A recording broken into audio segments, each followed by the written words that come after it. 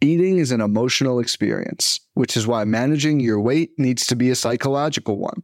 Noom uses science and personalization to help you manage your weight for the long term.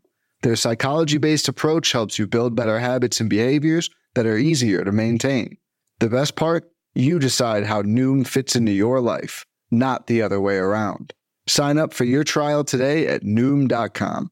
That's Noom.com to sign up for your trial today.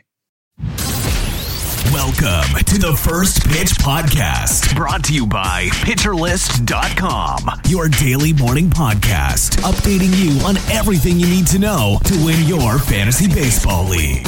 Here's your host, Brian Intrikin.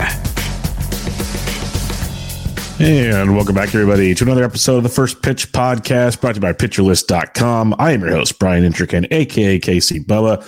You can find me on the Twitter at BDentric, BDENTREK. And thanks for joining me, as always, Monday through Friday mornings to get you ready for the day's action and caught up from the night before. We're going to talk a lot about baseball. And, you know, there's injuries as always in the news. It doesn't seem as bad as before. We have some good news. We have some fun news. We have some promotions. But we'll start with the bad news from Tuesday, April 18th. Jeffrey Springs heads to the IL. He's already there, but he's going to be on the IL for a lot longer is what I meant to say. He's having Tommy John surgery. He went from like a little nerve issue to a little strain to this and that. Now he's having TJ. He's out till 2024. It's a shame. It's really, really a shame. He was having a great start to the year. There's high hopes for him. And I guess it goes back to the moral of the story for all the people in the Twitter and elsewhere that say, why do these players take these quote-unquote cheaper team-friendly deals? You never know when your last pitch might happen. We don't know how he could come back and be electric. I'm not saying he's not, but you never know. TJ is a big deal. Maybe he's not the dominant force he once was, and he got paid. So good for him. Hopefully the recovery is well. We'll see him in 2024. Zach Eflin, a bright side to the Rays here, threw a bullpen session on Tuesday, and everything went really well. And if there's no setbacks, they are reporting Zach Eflin should return on Sunday to the rotation. And that'll make things interesting. So we'll talk about Taj Bradley later, who dealt in Great American Small Park. He should be penciled into the Jeffrey Springs role. There's no questioning that. We got Eflin coming back, and then Glasnow coming back maybe in a few weeks. It's going to get crowded in Tampa Bay, and it's a good problem to have for one of the best teams in all the baseball. The Oakland Athletics surprised many on Wednesday, not because they struck out like 20 times or lost 15-0 or the sewage broke in the stadium again. No, none of those things. None of the things we'd all expect to happen. No, they're promoting one of their top pitching prospects, the top pitching prospect in their farm system, Mason Miller. He's going to make the start on Wednesday, and this is just a really tricky one for me. It's great because he's electric. We're seeing a young pitcher make his debut, and he's going to get a chance to, get more experience at the big league level. That is great. He threw 5 no-hit innings with 11 strikeouts in his last start. His fastball was over 100 miles an hour on 23 pitches. He had 20 total whiffs in the game on 64 pitches, a 56% whiff rate. He's mainly a four-seam and a cutter guy. His four-seam pretty much averages 100-plus on the gun. He'll throw a slider and a sinker occasionally. Kind of looks like a Spencer Strider type with the pitch mix situation. That's big expectations. The part I'm struggling with now, I'll bring it back to that, is this is a player that the most innings he's ever pitched in his career, including college, was 96. I believe he's combined for like 34 innings over the last 2 years. I don't know what the A's plan is for Mason Miller. So as much as I'm going to enjoy these, the 5 innings pitched and the 64 pitches in his last start were both career highs in the minor leagues for Mason Miller. It's going to be great. It's going to be fun. Maybe there's an opener in play and they can ease him in. I don't know how many innings he's throwing this year. Some people are saying 100 to 120. That is quite a jump for a young arm. So I'm going to enjoy it while we can. Hopefully we get some more clarity on the situation. I just wouldn't be breaking the bank in fab, but that is me in this one. Another promotion took place, kind of got overshadowed by Mason Miller. The Cincinnati Reds are going to promote their 14th ranked prospect, Levi Stout, to make his debut on Wednesday. Early reports are he's got a dominant slider. That's his go-to pitch, his bread and butter. Pretty decent fastball. The problem he's had in AAA is command issues, and that'll be interesting to see because if you have command issues and you have to groove it in Great American Small Park, bad things happen. Against the Tampa Bay Rays on Wednesday at home. Be fun to see his debut, see what the Reds are doing from here, but they have nothing to lose to see if this kid can make it in the bigs, especially with Hunter Green. Maybe missing a start. He shouldn't be too bad. Lodolo got lit up on Tuesday, by the Rays. It's just a wild time. So Levi Stout to make his big league debut on Wednesday in Cincinnati.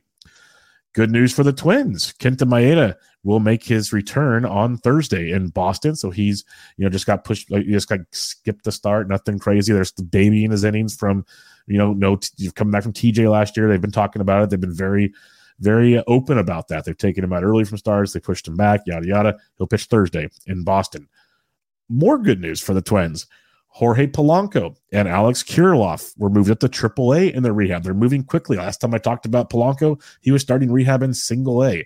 Now they are both up in AAA. Polanco was expected to play 9 innings on Tuesday, Kirilloff on 7. I have not seen reports yet on those, but that is good news in that scenario, and also makes the Edward Julian situation even more interesting if Polanco's this close to returning to the big club, because initial reports were maybe an end of April, early May return from Polanco. If he's in AAA right now, folks, I hate to break it to you, the next step's the bigs. So he might be back real soon. Wait, more good news for the Minnesota Twins. Joey Gallo will be activated Wednesday morning to play in their finale in Boston. So Gallo's coming back. Polanco and Kirilloff are around the corner. We know this is an injury-riddled team at all times. Kirilloff, Buxton, Kepler came back a week ago. Polanco could, these guys are going to be off and on the IL, unfortunately, most of the season, but they might all be back for the first time this whole season very, very soon. Mentioned Hunter Green earlier. Great news. We mentioned the injury he had was a minor injury, may not even miss a start. But on Tuesday, Hunter Green and the Reds agreed to a 6-year, $53 million contract extension with a 7th-year option. Good for Hunter Green. The dude's got some electric stuff. And good for the Reds, Reds fans, I'll say. They're going to get to keep one of their stud pitchers for quite some time. They had Luis Castillo for a while. They had Rafael Iglesias in the bullpen.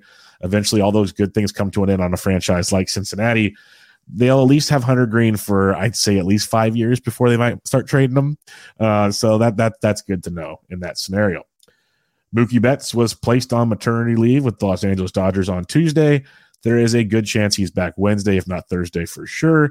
So don't worry too much about Mookie Betts. And hopefully him and his wife are enjoying the presence of a new child.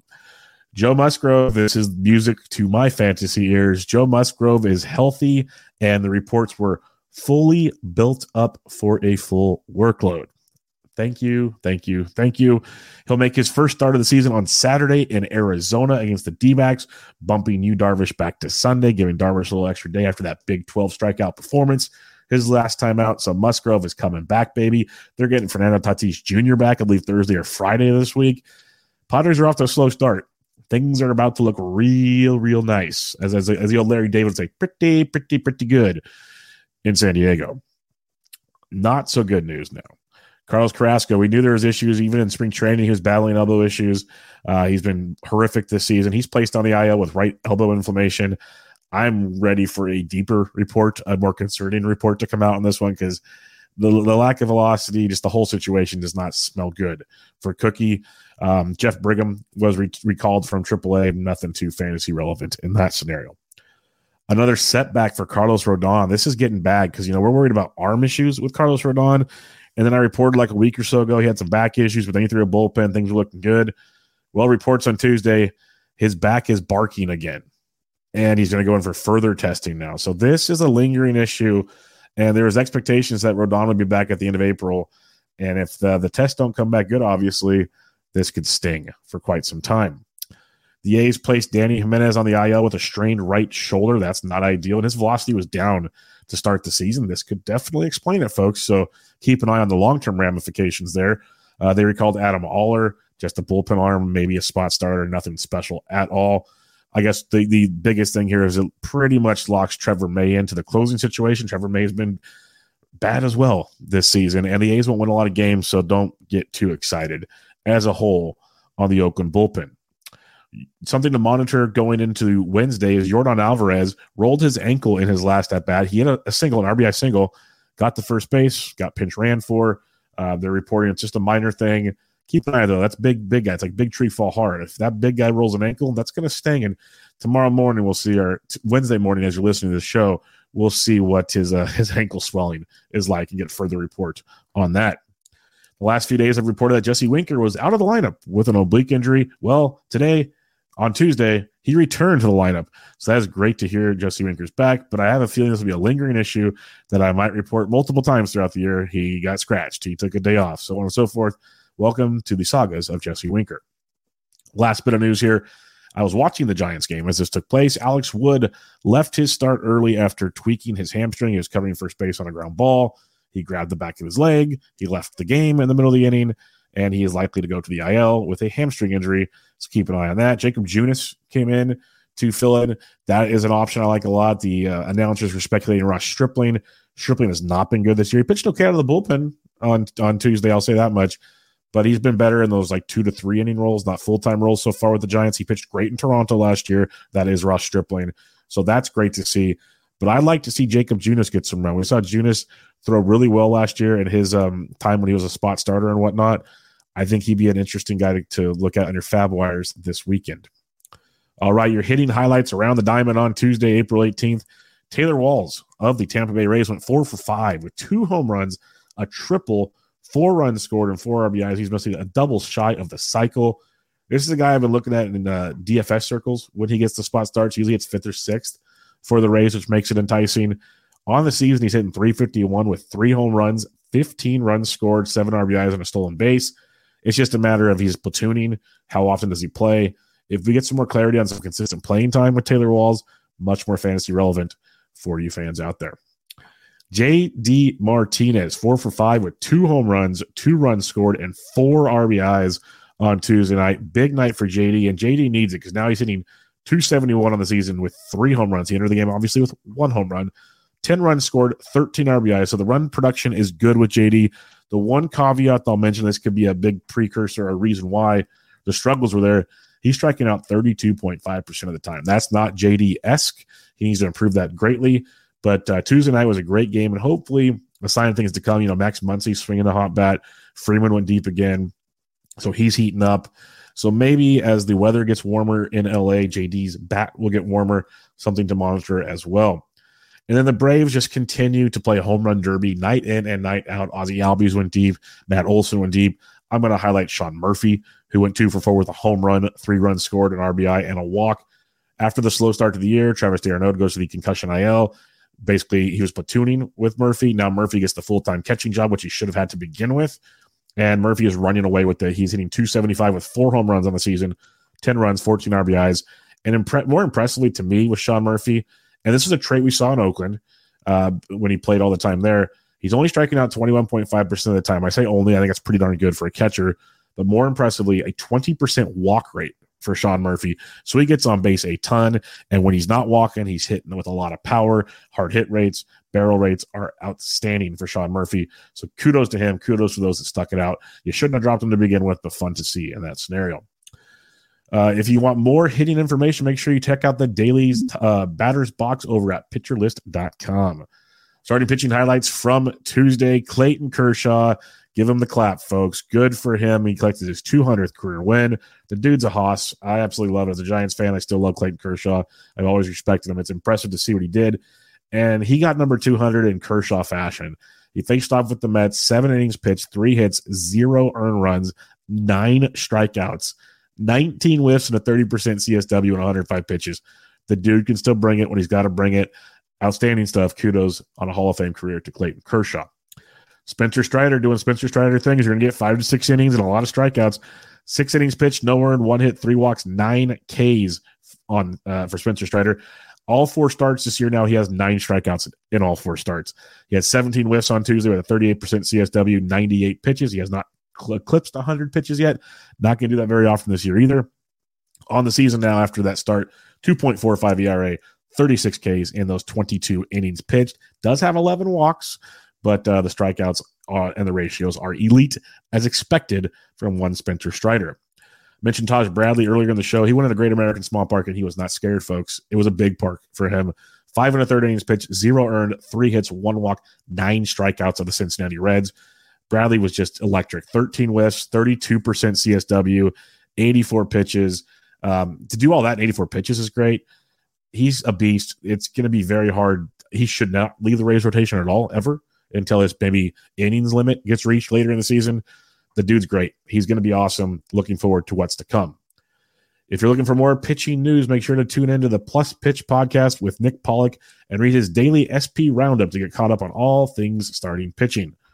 Going to the bullpen real quick, some relief pitching highlights. We saw like Jordan Romano get his 7th save of the year, Bednar get his 5th save, Bautista get his 5th save. We're seeing some of the elites rise to the top, but some to keep an eye on here. Andrew Chafin just mentioned he got his 3rd save on Monday. He was starting to like really cement his role. The role's still his. I'm not going against that. They brought him in a non-save sitch. It was 8-4 in the 9th. Goes ahead and gives up 3 runs. They bring in Miguel Castro, who gets the save. The reason I bring that up is Scott McGough pitched in the 8th, but Miguel Castro is the young arm that people are really high on. So it could lead to something down the road. Keep an eye on that situation. But for now, it's Andrew Chafin's job. But the fact Miguel Castro got the save, McGough was not available, but good to see Castro get that save. And it finally happened, folks. Put the It's Happening gif on repeat. Jose Alvarado got a save. It was beautiful. I was in the chat with some friends. It was like Kimbrel in the 7th, do it. And then they went, I think it was Sir Anthony in the 8th. We're like, it's happening. Jose Alvarado comes in the 9th, looks great. He's now thrown 7 1/3 innings this season, 1 earned run on a solo shot, 18 Ks to 0 walks. The dude's the guy you want in Philadelphia, so make it happen. If you want more reliever information, read the daily reliever ranks article at pitcherlist.com.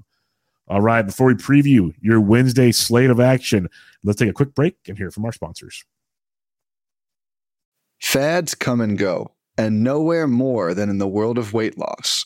That's why Noom has created weight management programs that are made to last. Noom uses science and personalization so you can manage your weight for the long term. Their psychology-based approach helps you build better habits and behaviors that are easier to maintain. And they help you understand the science behind your eating choices and why you have those cravings.